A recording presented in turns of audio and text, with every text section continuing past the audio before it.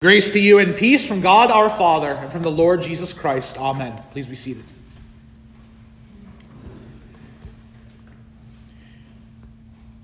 The Word of God from the Old Testament reading from 2 Kings chapter 2, where we read as follows. Then he took the cloak of Elijah that had fallen from him and struck the water, saying, "Where is the Lord, the God of Elijah?" When he had struck the water was parted to the one side and to the other, and Elisha went over. This is God's word. So obviously the parallels between Elijah and Jesus' ascension are clear. 1 minute standing with their beloved students, Elisha in the case of Elijah, the disciples in the case of Jesus, and then gone, taken from them. What it must have been like to see someone you love and care for taken from you in such a way, not by sickness or disease, by death, but instead carried up into glory.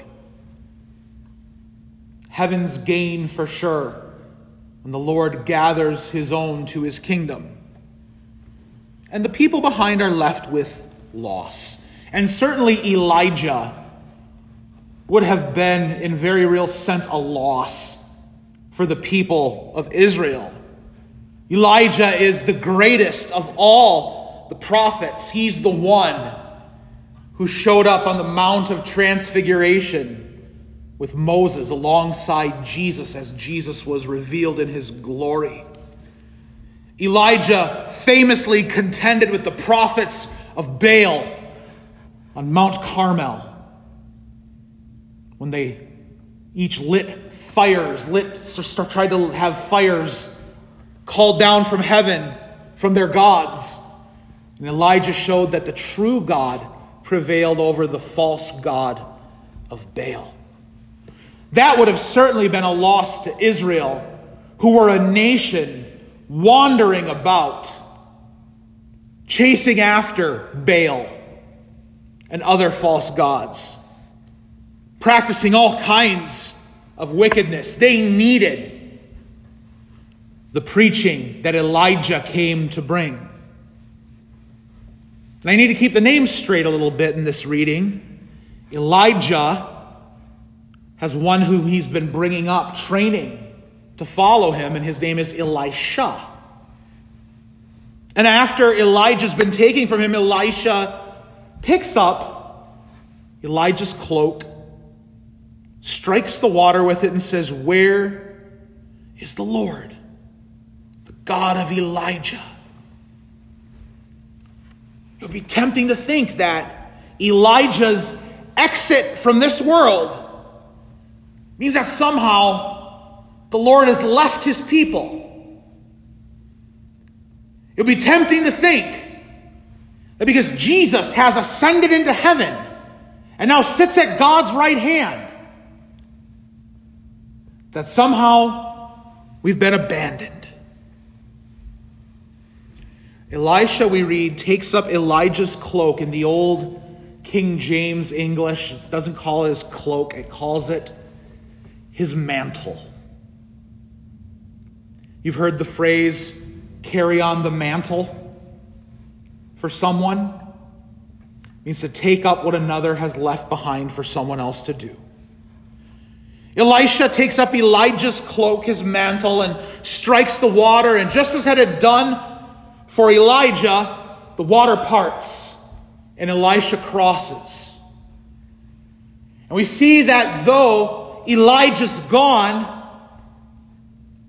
nothing's really changed. Of course, the Lord had never left his people, and he never does leave his people. Elisha would go on to continue to speak the word that Elijah had spoken.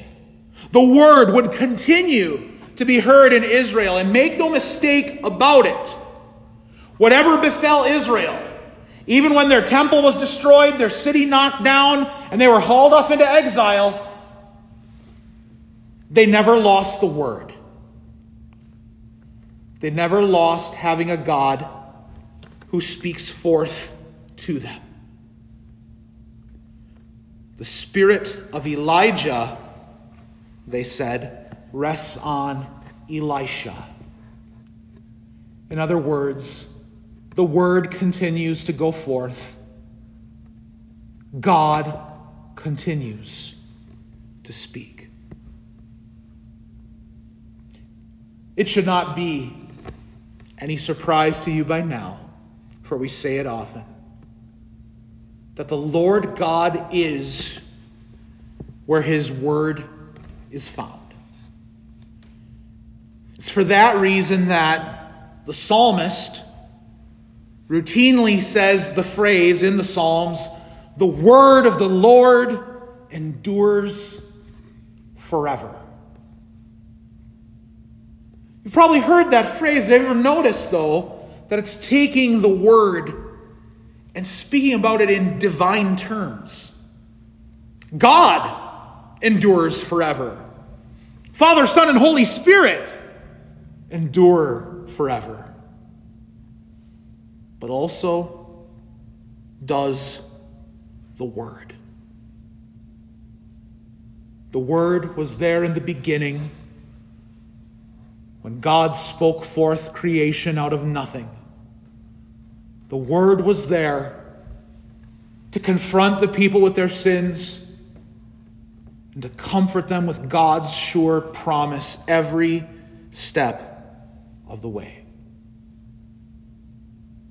St. John would remind us that Jesus is the Word made flesh, the Word with skin, the Word that lives and eats and breathes and even dies, that he might take his life up again. Our Lord Jesus called his disciples to be his witnesses. You will be my witnesses, he said, in Jerusalem and Judea and Samaria and to the ends of the earth. In other words, his disciples would go forth to speak the word, to tell of all that they had seen. That God had visited his people in Jesus Christ, that he had died for the sins of the world, that he had risen victorious from the grave. And as the angels reminded those disciples, he would come again in the same way in which they saw him leave.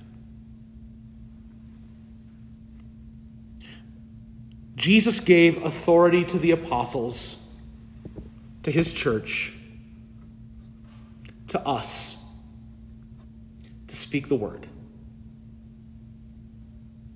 Has Jesus left his church?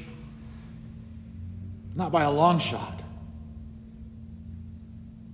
Where else would you reign over the earth than from heaven, than from the right hand of the Father? It's where he belongs. Because the one who has risen is our King of kings and Lord of lords. But even then, he's still with his church. As the word went forth, the mantle passed from Elijah to Elisha. So Christ called his apostles, and his apostles have shared the word throughout the ages to us even here today. Where is the Lord? You need to ask yourself only, where is the word? For the two will be in the same place because they are one and the same. Where else would the church be as it waits for her Lord than dwelling in the word where he is with them to love them, forgive them, promise them hope and salvation. Where else would you want to be as we wait for our Lord's return? Dwell in the Word that delivers Jesus for you in your place, for your salvation. Dwell in the Word and know your Lord is with you always, even until the end of the age. Amen. The peace of God, which passes all understanding, keep your hearts and minds in Christ Jesus. Amen.